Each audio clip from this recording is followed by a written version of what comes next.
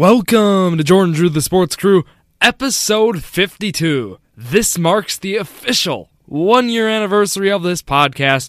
Just Drew Skyberg here on this surprise intro. Jordan has no idea. I just want to thank everyone who helped us along the way. I'll start with Gary Maselli. He was really one of those first guests here on the show. Really kind of helped us, get our feet on the ground and get started. And then also, of course, the Bucks believer, Clay Taylor. He was that fill-in guy. He would always come on, talk Bucks. It was always a lot of fun with him. Of course, Mr. EWC Sports himself, Robert Shimmick. He's done all those wonderful high school episodes with me, and he just became a friend. A year now having him on the show. And then also, of course, Isaac Ferguson. He's done a lot of hard work. He's helped us with our logo and business cards, and he's just been a great helping hand, I'd say. And then Devin Argel. He was our media man. I mean, he still is, and we cannot thank him enough for all the work he's done.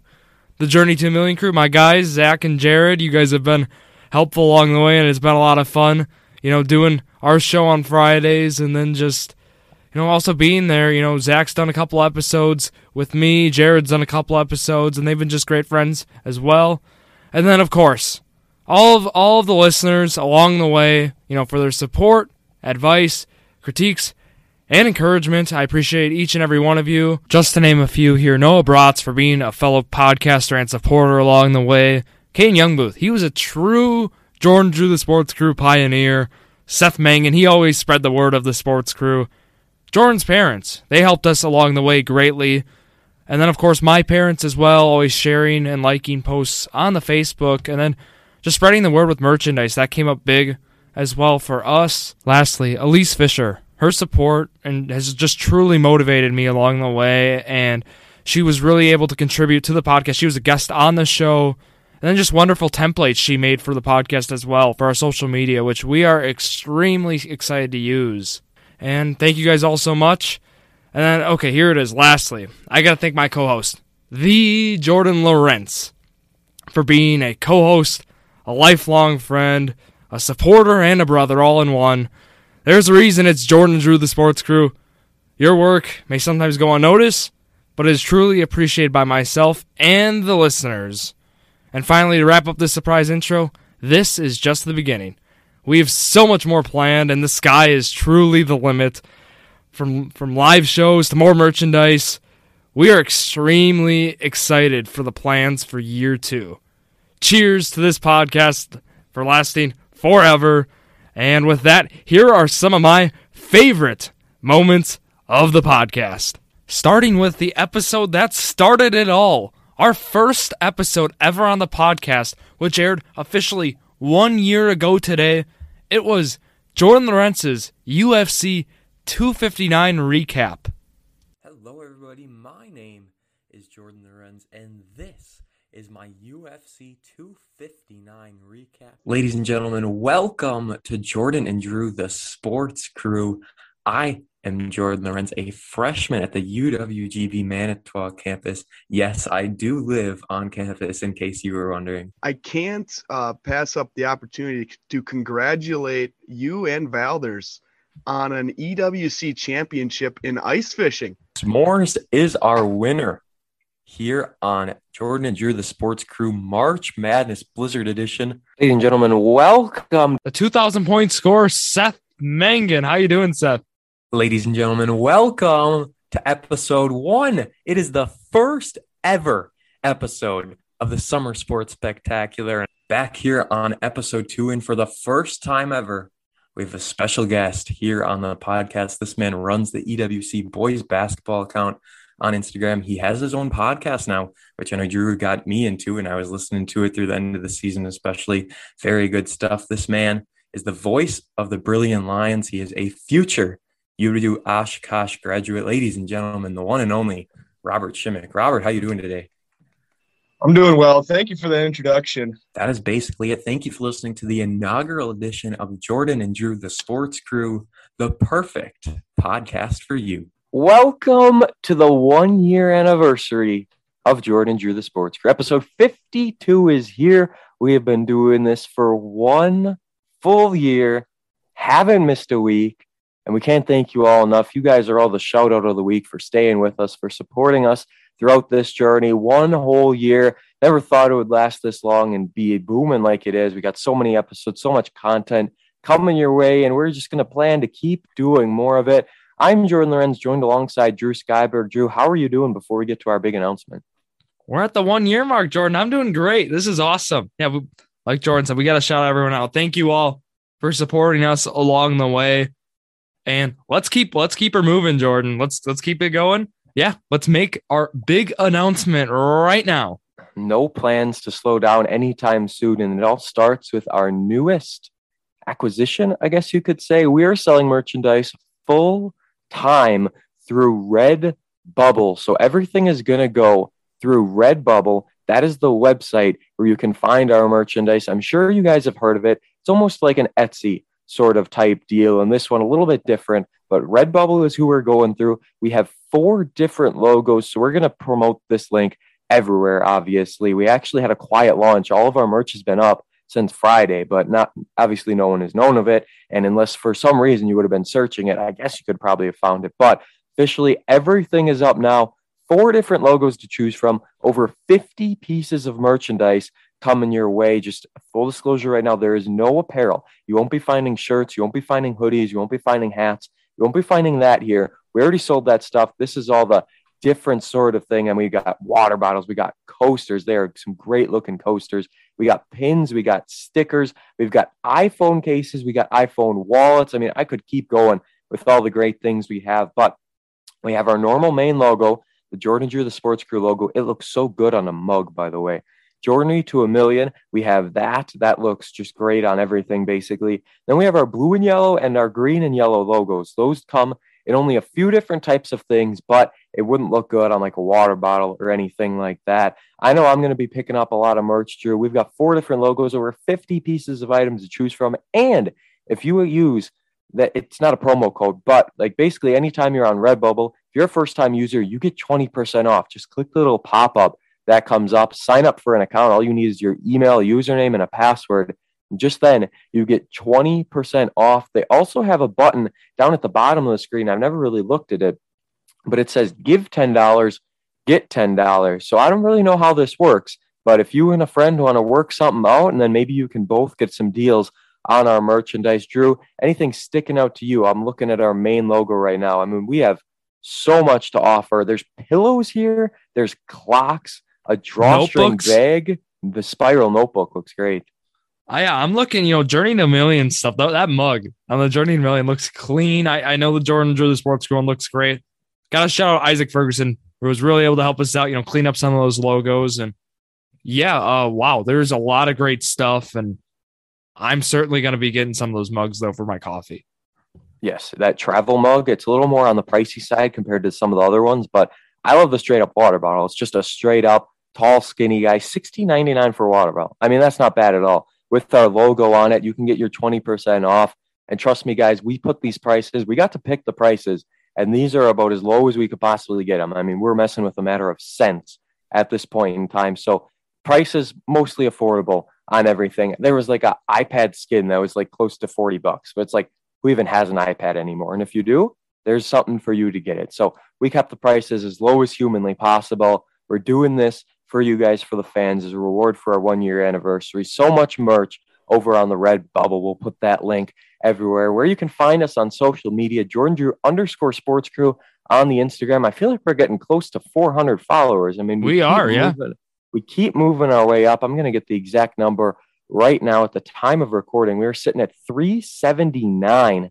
We are getting very, very close to 400. YouTube, that's another big one right now. Still 2 subscribers away from 50. We would love to reach 50 for our 1 year anniversary. And we're also on Facebook, Jordan Drew, the Sports Crew, and Twitter, JD Sports Pod. But anything else, Drew, as we've talked about our Redbubble and our 1 year anniversary? We got to make one more announcement. Coming later today, we'll be talking more about it.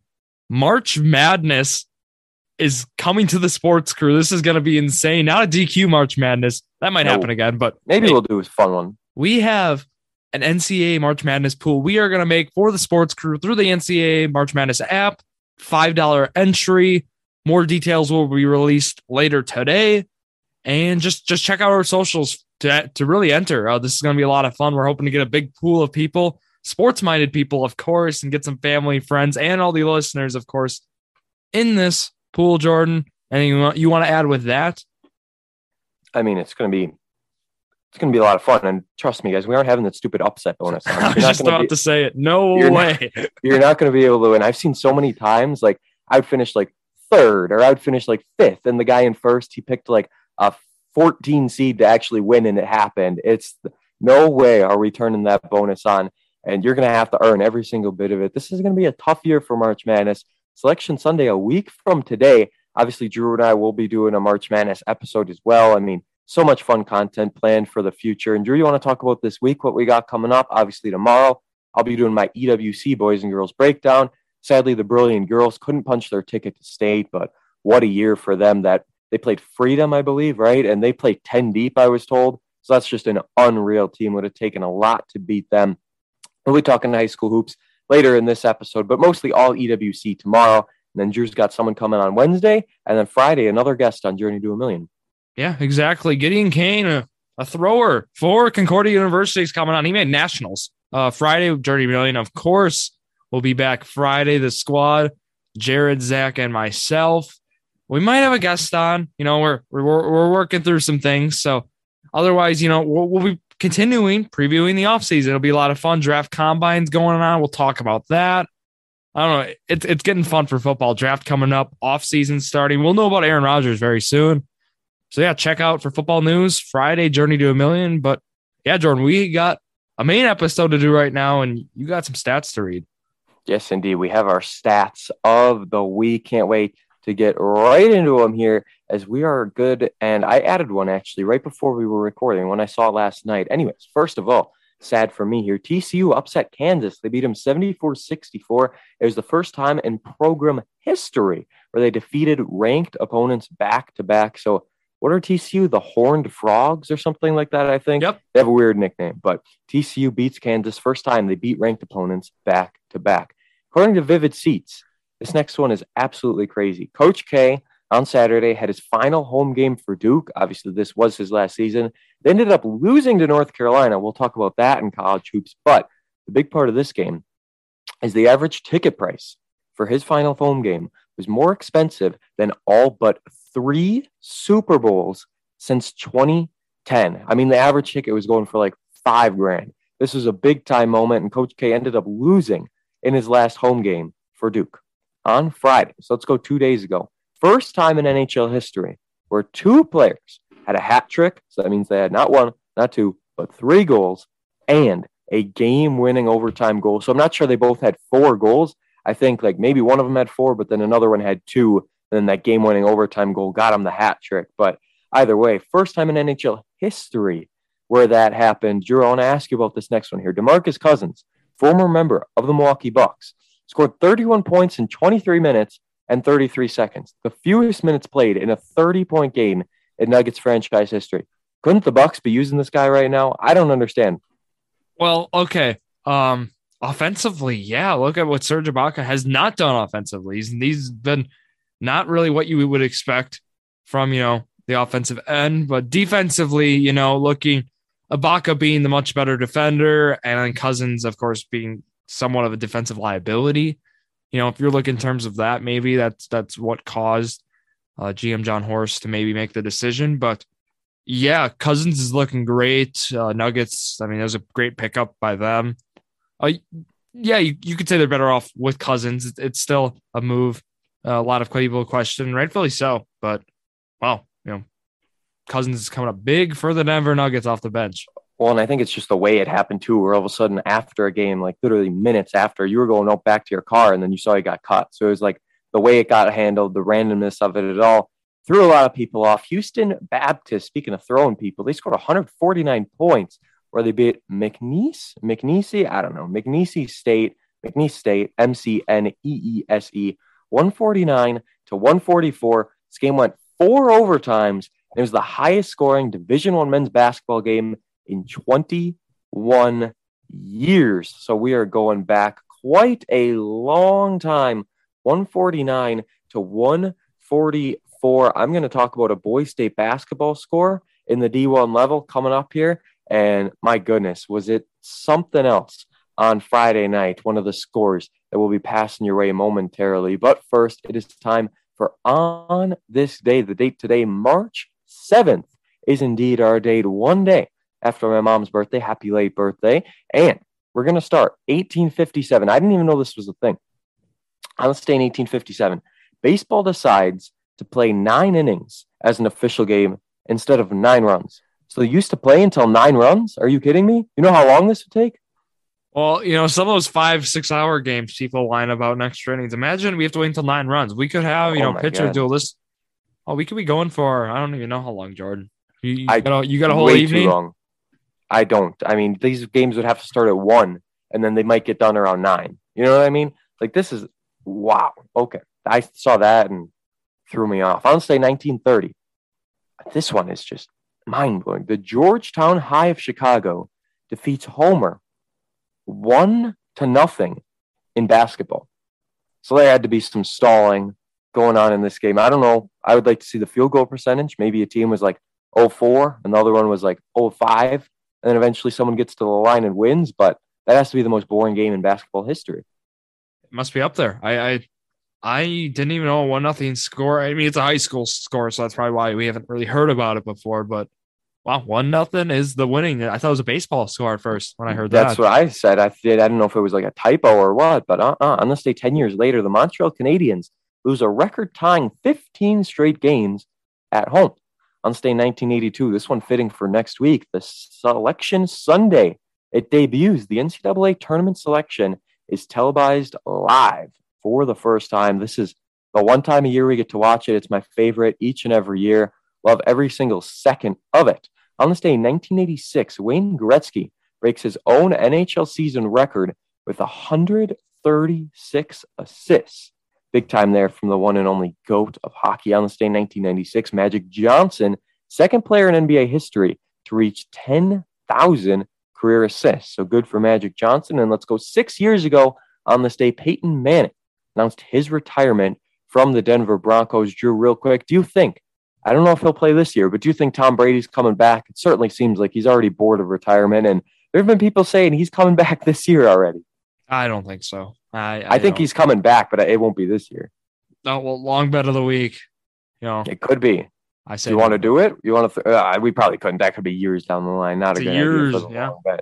Yeah, but anyway, I still think he's coming back. Only time will tell. Let's go to the weekly sports talk segment, and we're going to start with Major League Baseball. Yes. So there have been halts. Obviously, the season has been delayed. Everyone knows about this by now. Spring training likely not even going to happen in March. I don't know what's happening. Talks resuming yesterday on Sunday between everyone. They're not in Florida. They're not in Jupiter anymore. But now there have been 3 big things, right? I'm going to forget them. But it was like bigger bases, banning the shift, and was it more like luxury tax sort of thing? Pitch clock. Pitch clock. Oh, yes. That's another one. Well, I mean, the major matters are still a thing. It's still the competitive balance tax thresholds. It's still the minimum salary, and it still the size of the new pre-arbitration bonus pool. So, I mean, those 3 are like side problems that are like that stem from these problems, Jordan. So, like, but the 3 main problems are still the main problems that we talked about last time. And like we can kind of go over them again. But the minimum salary was the MLB proposed $700,000. The union wants $725,000. The salary last year was $570,000, so it's a $130,000 raise. But the the Players Association, they want an extra $25,000 with that, so they want a $155,000 raise. So that's, I think they're getting a little greedy there. That's a little problem there. Pre-arbitration bonus pool, that's for players like star players who can't hit arbitration. Arbitrations in years, 4 through 6, I believe is how it works. First 3, then you don't hit arbitration. That's to reward the new, like, up and coming stars. So let's say, Fernando Tatis, his first 2-3 years there. And, it would have rewarded him for his great success, because now I believe he's going to be, based on service time, arbitration eligible in these upcoming years. So, it's just to reward star young players, basically, as like they're kind of what keeps the game moving. Your Ronald Acuña's, right? Those guys. So Tatis, of course, but talking about let's talk, Jordan, about those 3 things you mentioned to start. Your thoughts on each of them. Yeah. Yeah, okay, so I'm going to read this tweet real quick, and then we'll get into him. So Bob Nightingale, we love the guy, been carrying the lockout on his back. He tweeted out earlier on Sunday, MLB lockout day 95. The MLB Players Association is providing a comprehensive written proposal to MLB officials early this afternoon in New York. It's the first proposal exchange since Tuesday in Florida. So it's just good to see they're getting back on track, but I'm very confused. Bigger bases, I don't really understand. I know you're going to explain that one to me, but I don't really get why that's a thing. Banning the shift would be very controversial. We've seen so many teams implement it on basically every single play. Every guy's coming to the plate. They have something planned for them.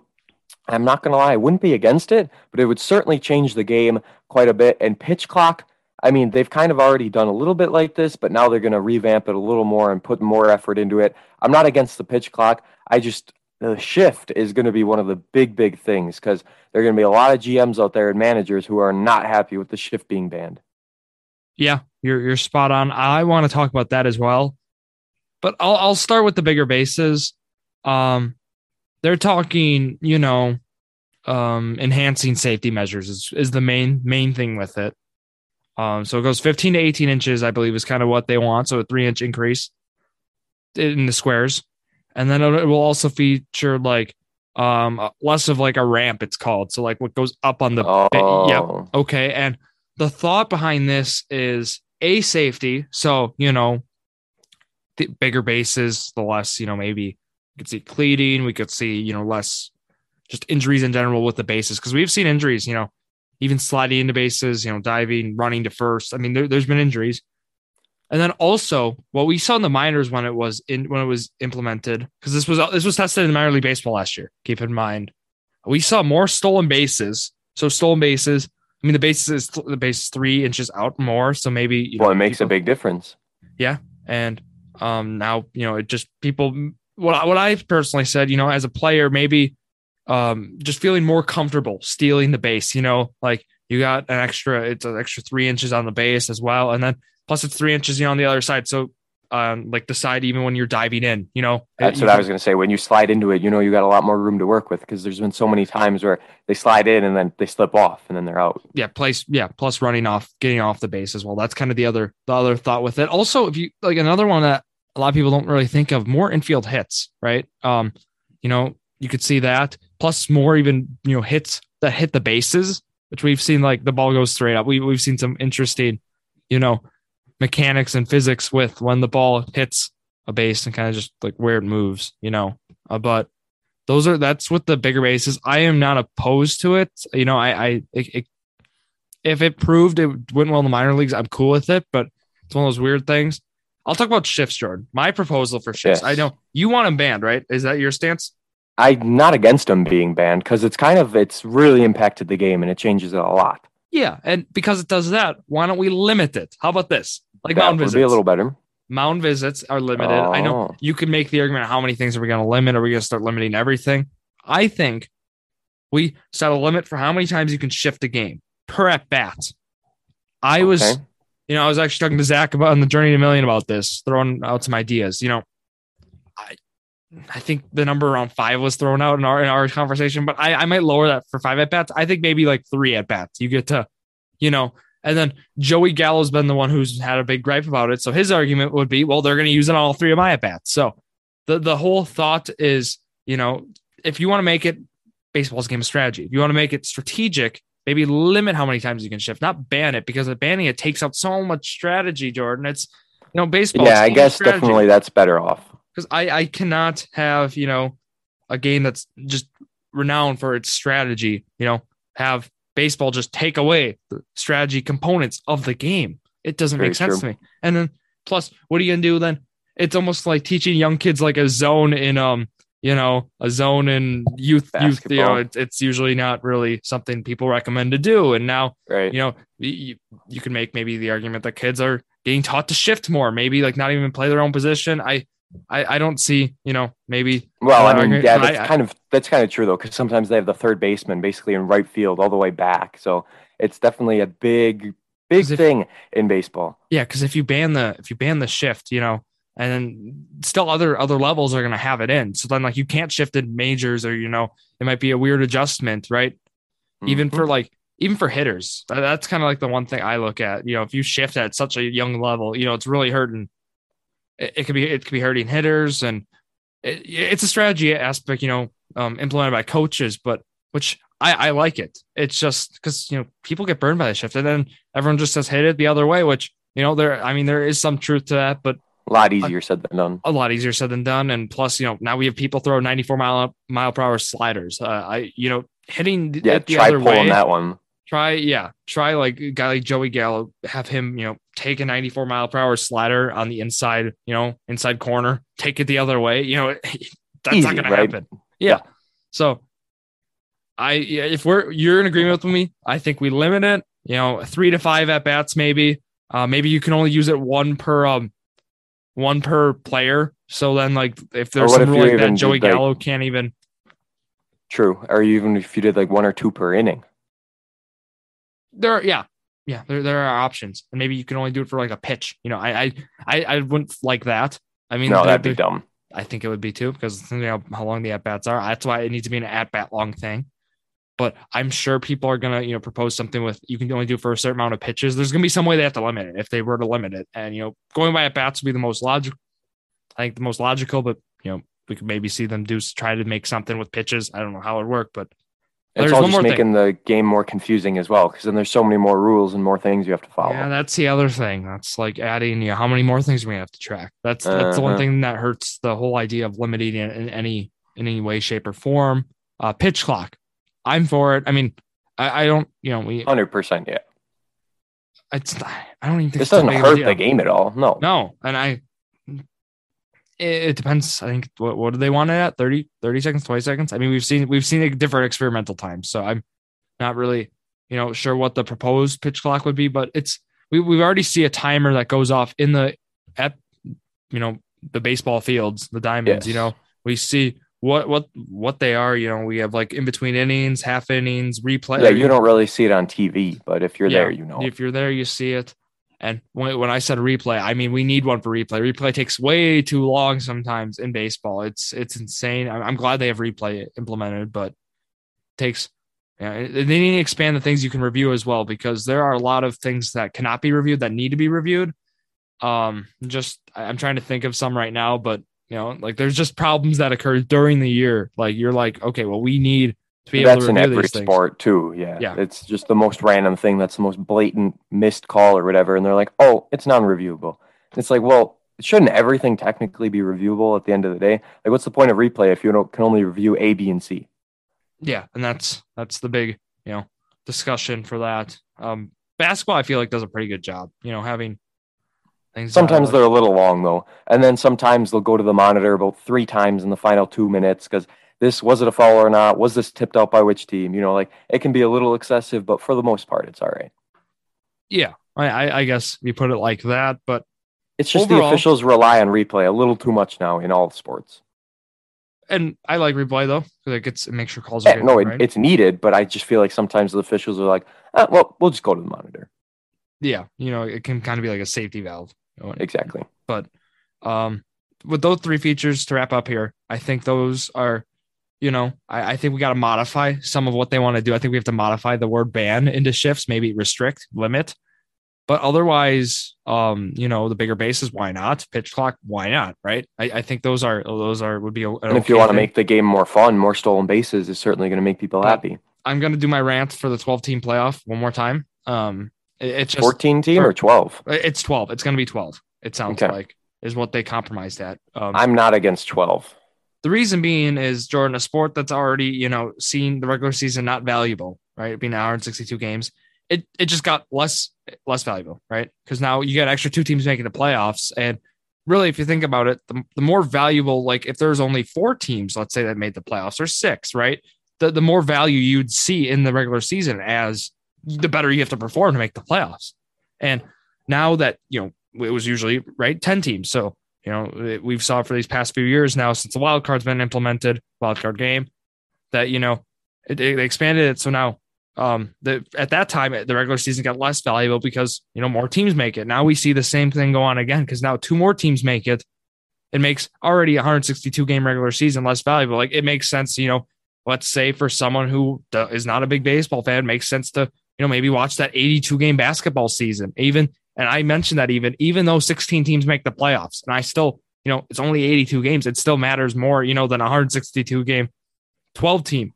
And that's my whole thing, which it won't change me. I'll still be watching games. I'll still be going to a bunch of games, but I just look at overall baseball, how to attract more fans. Cause that's what we need to do. So I don't know what you think about how, an extra 2 teams affects it, but I think basically all it's going to do is make the regular season less valuable. It'll make it more exciting for more franchises, and that's what MLB wants to do because they'll make more money. So exactly, it's all about the money. 14 was way too much. I don't really mind 12. It's only one extra team from the AL, one extra team from the NL. The way they want to do it is what bothers me the most. They want to do a ghost win, or This is so confusing. Yeah, and that's how, like you mentioned about making maybe baseball less confusing for people, and all they're going to do is add things like this, right? So the ghost one would be for a team, having the advantage. So they actually use the Brewers as an example here. The Brewers won the NL Central. They would have played, I believe, let me think, the Phillies. I think it's Phillies. They would have gotten last year a ghost win. They would have started off automatically 1-0 before. It's kind of like a handicap, right? So they start +1, right? And then you got to first team to win, was it 3 games? I think. Well, was it even that? Would the Brewers have to win 1, but the Phillies had to win 2? I don't know. But baseball is such a sport, where teams can get hot. We saw the Braves. Look, they weren't the best team from start to finish, in the 162 game season. They weren't, but they got hot at the right time. They played very well in the second half of the year, and they won the World Series. And all I'm saying is, the 80, looking at teams that were that played great the year from year start to year finish, like the Giants. Look, they got upset, right? All I'm saying is we could see maybe, an 85-win team if they get hot at the right time in September. We could see them get to the World Series, and they could actually win the World Series. Look, Nationals, they won it as a wild card team. This Braves team won the World Series. I know they won their division, but there were a lot of teams that had better records ahead of them, of course. But all I'm saying is baseball is unpredictable, and it can get wild. Minnesota wild, Jordan, just like hockey playoffs. And hockey wild, hockey playoffs or something else. So I was thinking right now, and the best way I can describe this ghost rule, if we're even describing it right. So have you ever seen a double elimination tournament, right, where someone loses early on and then they go in the loser's bracket, but they win the loser's bracket and then they play the champ, right? So it's the top team from the bracket against the top team from the bottom bracket. That bottom bracket team from the loser's bracket, they have to beat the top team twice in order to win. Mm-hmm. And if they beat them once, then they play a second game. But if that top team beats them once, then it's over. It's just that one game. So the lower team would have to beat them twice. I feel like that's the best way to describe it, but I don't know. It's still going to be confusing to a lot of people. We're going to see what happens if it indeed does go down or not. But let's go to basketball unless you got anything else. Yeah, just one quick thing, and then please let's go to basketball. Now, I'm not discrediting any teams. The Braves deserve to win the World Series. They played well when they needed to. They won the games they needed to. But all my point was, extra 2 teams. We're going to see teams with less wins get in, and therefore we'll see teams that wouldn't have maybe even gotten in years past win the World Series, and I don't think that's right. So that's my tied up all loose ends to that. There we go. It's baseball, right? We're still talking about it, even with all this lockout and everything. They're keeping the attention on themselves, which I'm sure is what they wanted. Manitowoc Lincoln Ships Friday night head to Marquette High School, the Hilltoppers, and they beat them 77-74. They were down 44-30 at the half, and they came back to win this game, beating them by 3 points. Obviously, got to talk about the end of this game. Ships up 74-70. There's about 30 seconds left. Marquette's coming down with the ball. They're passing it around. They miss a shot. Get an offensive, or actually, no, they didn't miss a shot. Spencer Regan blocks a shot, but it tipped it right into one of the Marquette players. They got their own offensive rebound. They're running with it. About 15 seconds left. Top of the court. Top of the three-point line. That money shot straight on. Hits it. Gets fouled. The one thing you cannot do. Gage Cornell fouls on the three-point shot. It's a 4-point play. They make the free throw. Chips dribble it up, 10 seconds left. Tad Cornell calls a timeout. Lincoln sets up a play. It's for Mattis to charge it inside. He takes it, stops, didn't have anything open. He was supposed to kick it out left to Brock, but Gage Cornell was sitting open at a kind of, not a corner three, but it was not most centered three either. Hits it with 2 seconds left. And the most intriguing part, Obviously, Gage Cornell, the hero in this game, nearly put it in overtime and would have cost him the game, but he didn't. He made the three-pointer. The most intriguing part, he hit the three. There was 1.9 seconds left. They went over to the table during the Marquette timeout and put more time on the clock. They put 2.6 left on the clock. Have you ever seen this in high school before? I have, yeah. No, it happens. I think that's ridiculous. You don't know when the ball went through the net. No one's watching that. They're just deciding they're going to put 0.5 of a second left on the clock. Either Marquette didn't make the shot, but I think that's ridiculous in high school. You don't have video in college, like you're able to review it. And I don't know, that rubbed me the wrong way. Judgment call, yeah. And can't happen in high school at all. Then they played De Pere Saturday night, second-ranked team in the state, lost to him twice already in the regular season. They were down at the half, just by a little, though. This game was tight all the way throughout. Tad Cornell forced to call 3 timeouts in the first half of both of these games. He called 3 timeouts in the Marquette game, 3 timeouts in the De Pere game, only had 2 for the second half, and that kind of cost him at the end, but had to do what he had to do to stop the momentum in the first. Ships only had 1 lead in this game. They were up by 2. Other than that, there were a bunch of ties, bunch of De Pere leads, and finally De Pere wins by 5, 59-54, and it was just very unfortunate. Ships hit a 3. Mattis hit one. They were on 6 with 11 seconds left to go. Free throw is missed. Ships go down, hit a 3-pointer. There's like 6 seconds left, but by the time De Pere inbounds the ball, because Lincoln didn't have a timeout, there was only 0.8 ticks left on the clock. They knocked down both free throws to win it. Officiating definitely not in the strong suit of Lincoln. Tad Cornell very frustrated after the game. It's been a thing all year long, basically. And, it's very, very unfortunate that the game kind of got taken out of their hands late. But that's just how it went. De Pere moves on, and they will now host Homestead. And that game is going to happen in the sectional. I don't know why it's at De Pere. I don't know if that's an error, but it says they're hosting. What's going to happen is De Pere was meant to host the sectional, but now with the conflict of interest, they're going to find a school around the area to host that. Yeah, so I don't know why they didn't switch them, because this game should be played at Fond du Lac, I would assume. Is they switch them with the sectional 2 here, but I don't know. Either way, the only other D1 game I wanted to talk about, Bayport beat Kaukauna 112-98. Wow. Unreal. And then Bayport only scored 49 points the next night and lost to Menominee Falls. That Menominee Falls team, Jordan, that's going to be a tough team. If De Pere or Homestead, they go play them for state. I think that Menominee Falls team, I think we could easily see them go to Madison. 100%. We were saying if De Pere is this good and they're the 2, how good is Menominee Falls, who's the number 1? And it's next level. There's something else. So overall, at the end of the day, Ships high school season comes to an end. They've got Bryce Erdman, Ben Wallersheim, Brock Peterson, Braden Kennedy. That's a big 1-2 combo. They'll have Braden Steinbecker as well. Played about half the season on varsity, then went back down to JV. He's just a freshman. Sawyer Kroll they'll have as their big guy. They've got names for next year. It's just going to be a matter. And they've got some more JV guys coming up as well. They got a Bolchin, who I believe is going to come up. Then they had number 10 on JV. I don't remember his name, but he'll be coming up as well. And Bolchin was just a freshman. So him and Steinbecker, they're going to be very, very good for the next few years for this Lincoln team. EWC breakdown tomorrow. But Drew, any games you wanted to talk about here real quick before we get to college?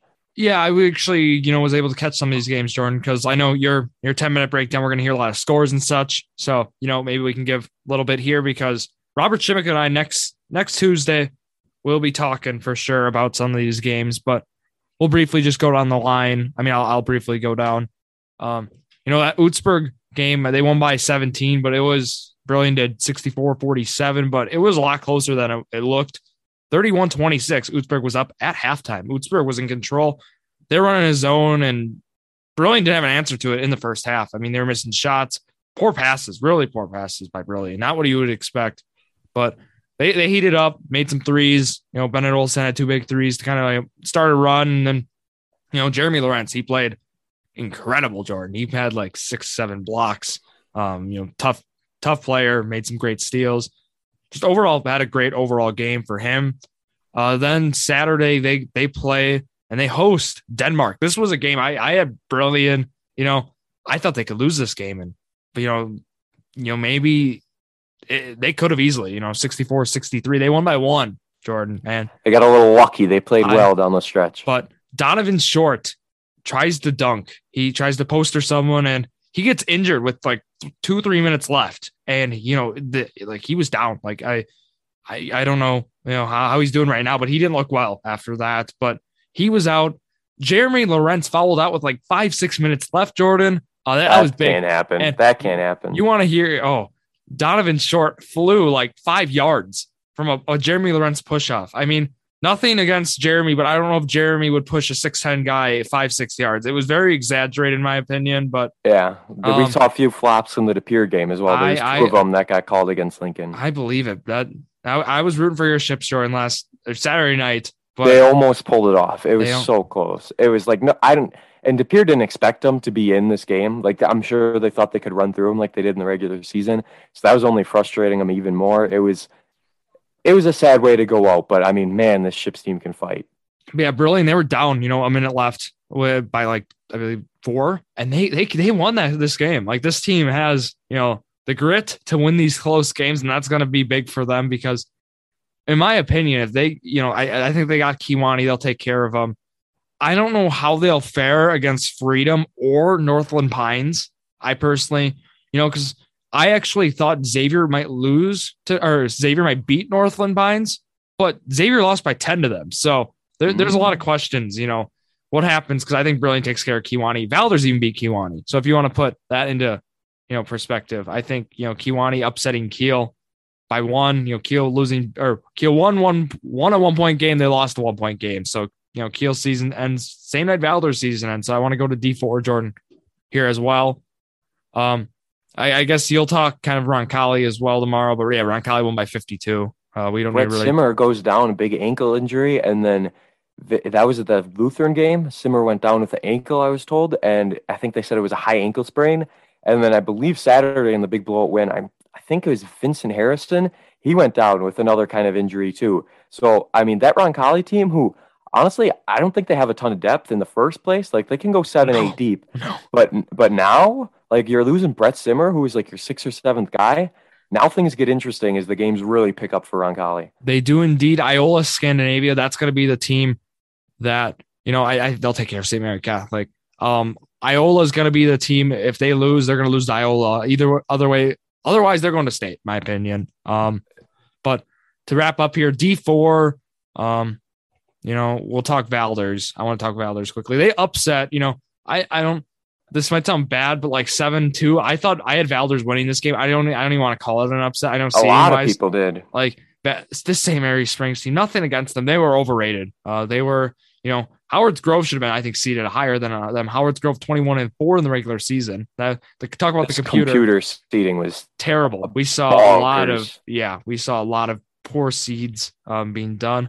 Sheboygan Lutheran only beating Winnebago Lutheran Academy by 2 was my the shocker for me last night. I thought Lutheran, I had them double digits, I think. And now Howard's Grove plays at Hilbert against Lutheran. They lost them by 10 in their lone meeting in the regular season. I believe they only met once. Maybe they met twice, and maybe I don't know. But I know they lost them by 10. They only met once. They lost to them by 10 in a meeting against them, is what I should say. And Valders, they could have beat Howard's Grove. I mean, the score was 8. They were up 2 or 3. I'll do a little Valders recap here, Jordan, because I was at that game. I was in attendance, kind of like what you did with your Lincoln Ships. But yeah, it was 39-30 at half. Valders down by 9. Jackson Olsen had 3 fouls in the first 10 minutes, Jordan. So he had to sit. And that's not good. That was, I don't want to say that was the game, but like that was a crucial part of this game. Certainly was a turning point for Howard's Grove. Miles Barnstable. I have some questions watching this guy play. Great player, don't get me wrong, phenomenal. Probably, obviously Big East unanimous first team, for sure. Him and Verhagen, players of the year, I guess is kind of where I'd put it. But wow. Mason Myers and Cole Hovey. I mean, I know he finished probably at Barnstable. Stats are now, it was around 24-25, but Mason Myers did one of the greatest jobs I've seen, defending a top player. He really, held him in check throughout the game. He got, his points, Jordan, came at the end, a clear path foul. So he got 2 free throws to seal the deal. He had probably like 6-7 points in time where it was like, okay, well, the game's kind of out of hand. It's just free throws back and forth, right? So otherwise he was around 15 to 17 points. It was, they played him well. They played him tough. And, a few other guys were able to, on Howard's Grove, kind of step up. Cole Hovey took over, Jordan. It was Barnstable and Hovey were trading baskets. It was cool, but especially, Hovey at the end was making, some crazy layups. He'll be back next year. That's going to be something to look out for. Olsen, had some big threes. The start, I believe finished with 14. He had and one with like 10 seconds left. So it was like, okay. But, the Ballers has some great pieces returning. It's a bummer to see guys like Bodard, be done. Mason Myers, because he played great last night. He made some great layups, some spin moves. We saw some way he was able to contort his body against some of these Howard Grove defenders was something we didn't see a lot of him last year. So that's going to be a stinker to have him gone. But Valders, I guess no shame, losing a regional finals as a 7th seed, but it's just tough to see the Vikings go out. And like I said, they have some pieces coming back next year, Jordan. I'd watch out for. I think, them, Burley, Kiel, those 3 schools are looking very good for next year. Yeah, I'm very curious to see how Roncalli does next year. It's going to be interesting. Definitely taking a big old step down without the Luke Pouts era. I mean, you went from like Chompy Lambert to Luke Pouts. Like, they always had big names, and now who's going to be the next one? That's the question. Only time will tell. Our long bet barely missed. I gave the Badgers 2.5 points over under Purdue. And of course they had to win by 3. Of course they had to win by 3 points. I should have set it to 3.5, but they win by 3. A Chucky Hepburn 3-pointer. The dagger, the freshman, has been stepping up huge.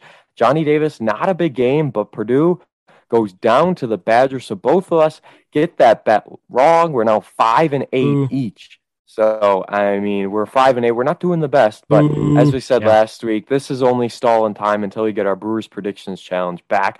Not a whole lot else to talk about in the world of college basketball this past week. I mean, the big one, don't worry, we're getting into some stuff. But obviously the big one Saturday night was indeed North Carolina defeating Duke 94-81. So it really wasn't even close. I don't know what happened, but Kansas got a big redemption win over the 21st-ranked Texas. So good to see them. I mean, UCLA beating USC, a battle of 2 middle-ranked teams.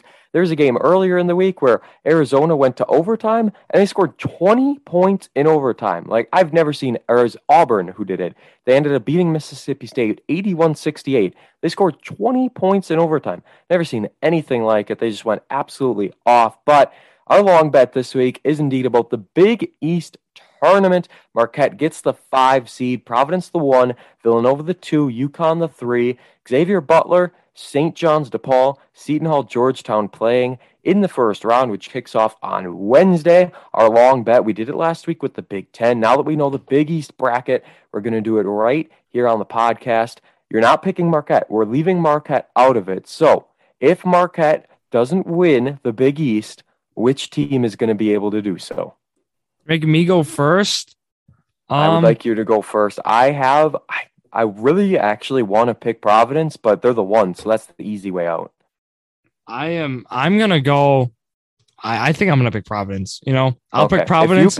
If you pick Providence, I'm gonna go UConn then. Oh, that was my other one. That was gonna be like, okay, well, I'm gonna take either Providence or UConn. I'm not taking Nova. And you said I couldn't take Marquette. Should we go heads and tails to see who gets it? Yeah, because I'm confident with either of those 2.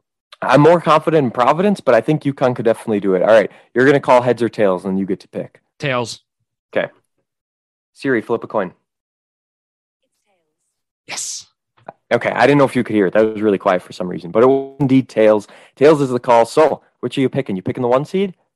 Well, now we did the coin flip. I got to take UConn because you were going to take UConn. So, I mean, that was the whole point, right? You could take the 1. Me out?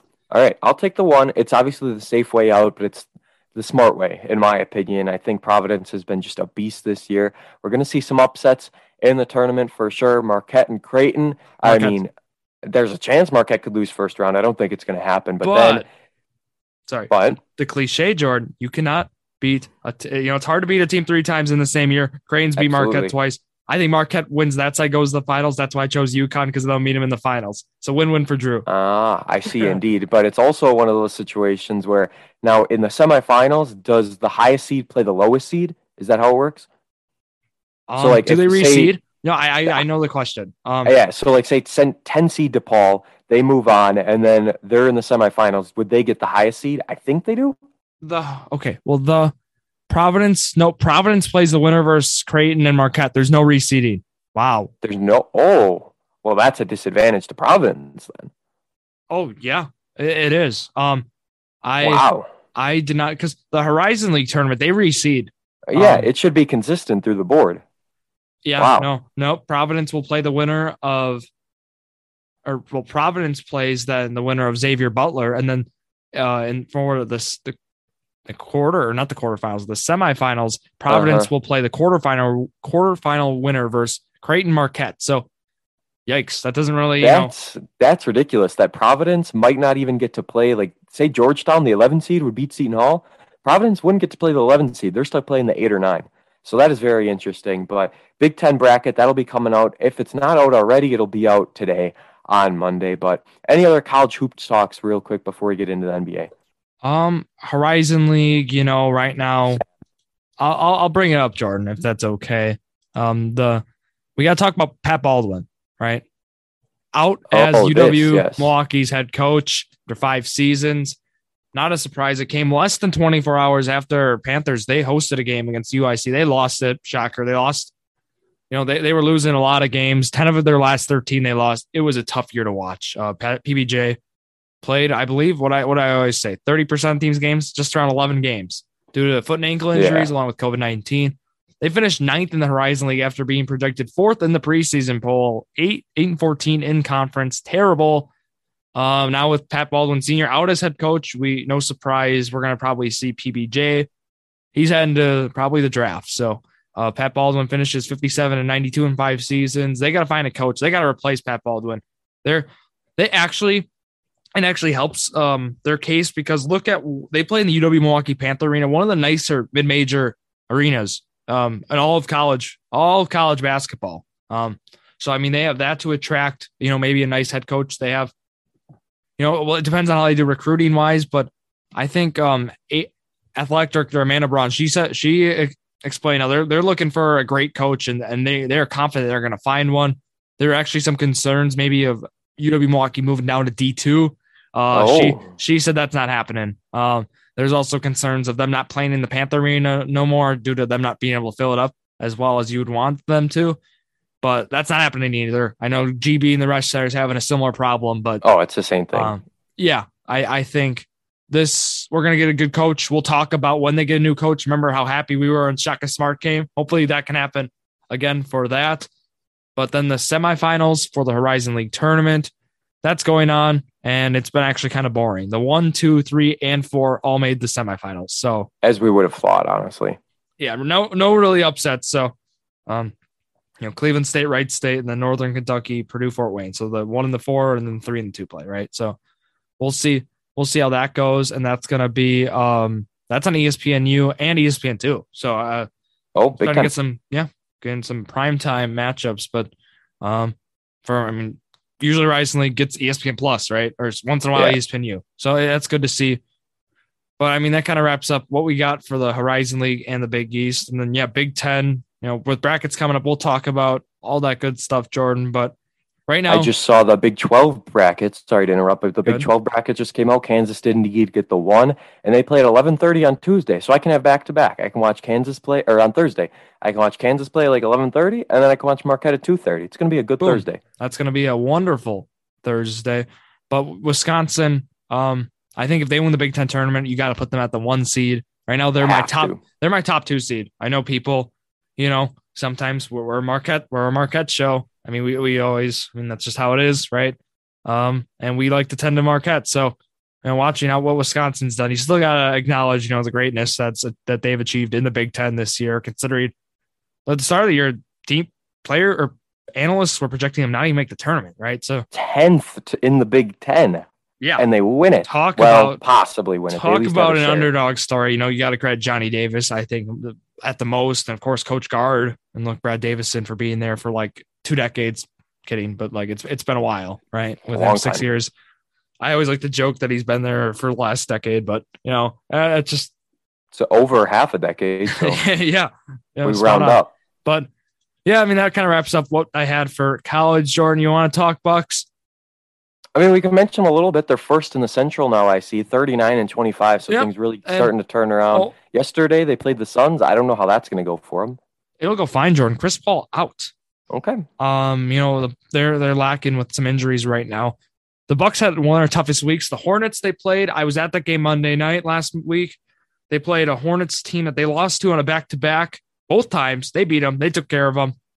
Then what happened was they played the Miami Heat. Drew Holiday hits a buzzer beater to win the game. That was back and forth Wednesday night. That was a wonderful game. Both teams, trying to win. Heat being a 1 seed there, and the Bucks took it to him near the end. Drew Holiday, like I said, buzzer beater. Giannis had some big plays, of course, defensively. It's what you expect.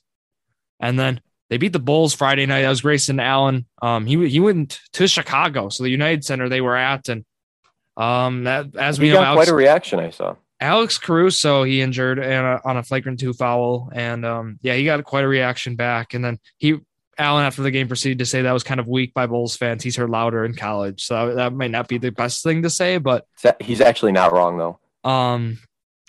Derek Jones Jr. actually he tried to hurt him. He could have been ejected for a foul he had him. It was a flagrant one. He elbowed him basically in the face. And it looked pretty intentional. I thought he was going to get tossed, but they only gave him a flagrant one. So that was very generous by the officials on the review, but Bulls can't be good teams. I will keep saying it. They haven't proved to me. They've lost 4 straight and they've played winning teams. So Bulls, they haven't beat the Bucks yet this year, and that's a weakness of them. They are able to just feast on the bottom feeders, and that's kind of where they are at 39-25.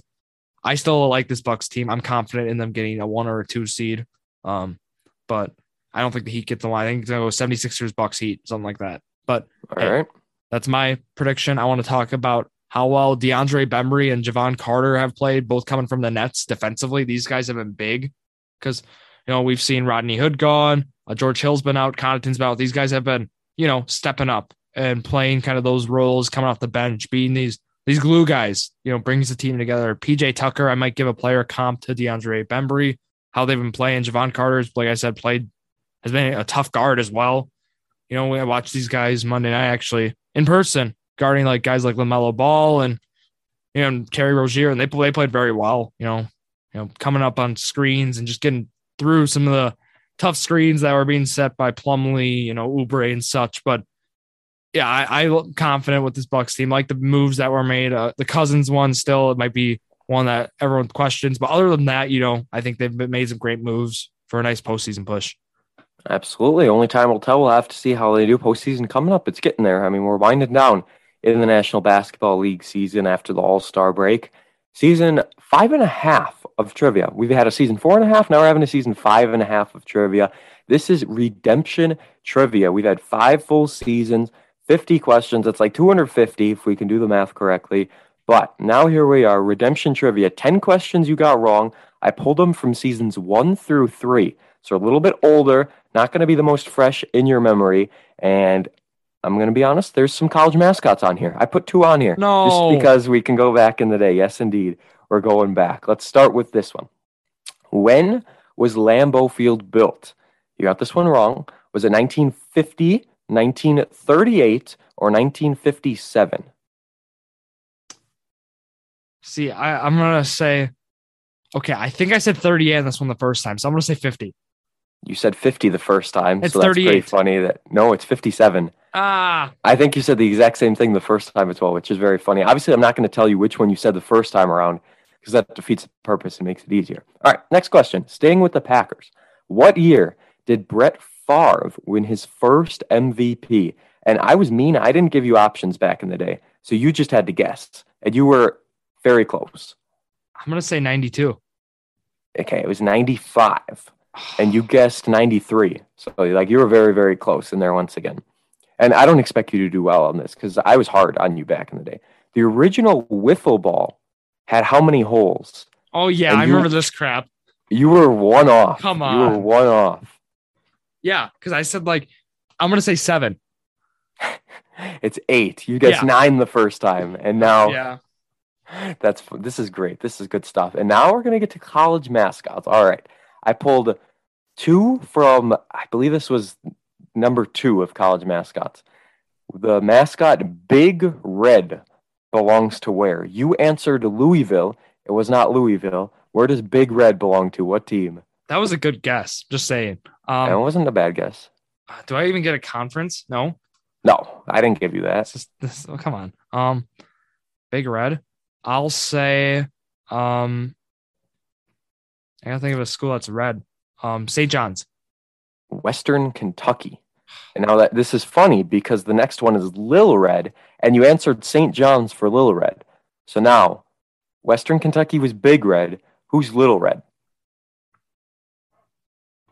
I'll say Louisville for this one. Nope, Nebraska. Uh, I thought that one was easier than Big Red, but it's okay. At the end of the day, we're just not going to count those first 5. Right now, you got these next 5. You're going to go 5 of 5. I have a lot of faith.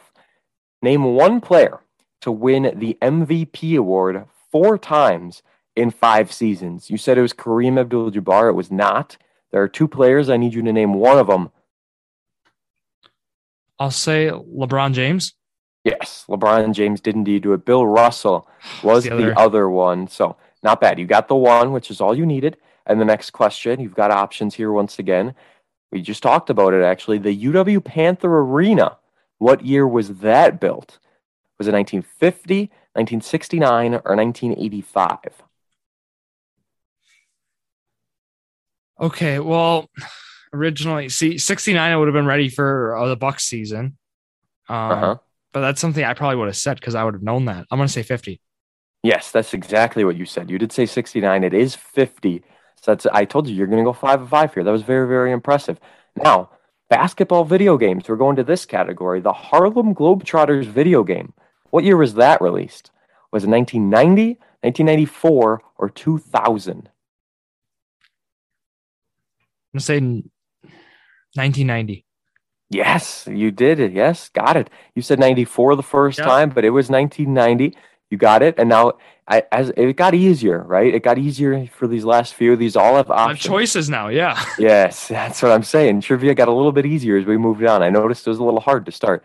What rank is Adrian Peterson all-time rushing? 3, 5, or 8? Ooh, okay. Well, let me.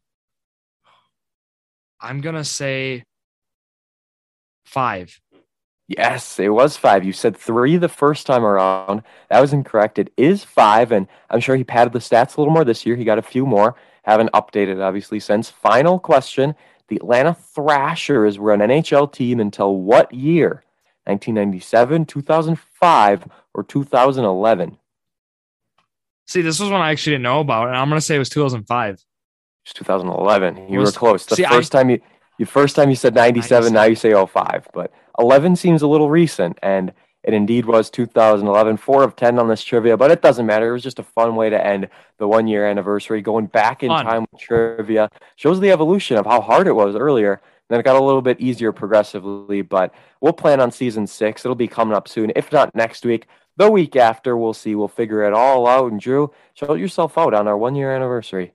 Yeah, you guys know the drill. Drew Skyberg, DRAWSKYBERG on the social media platforms.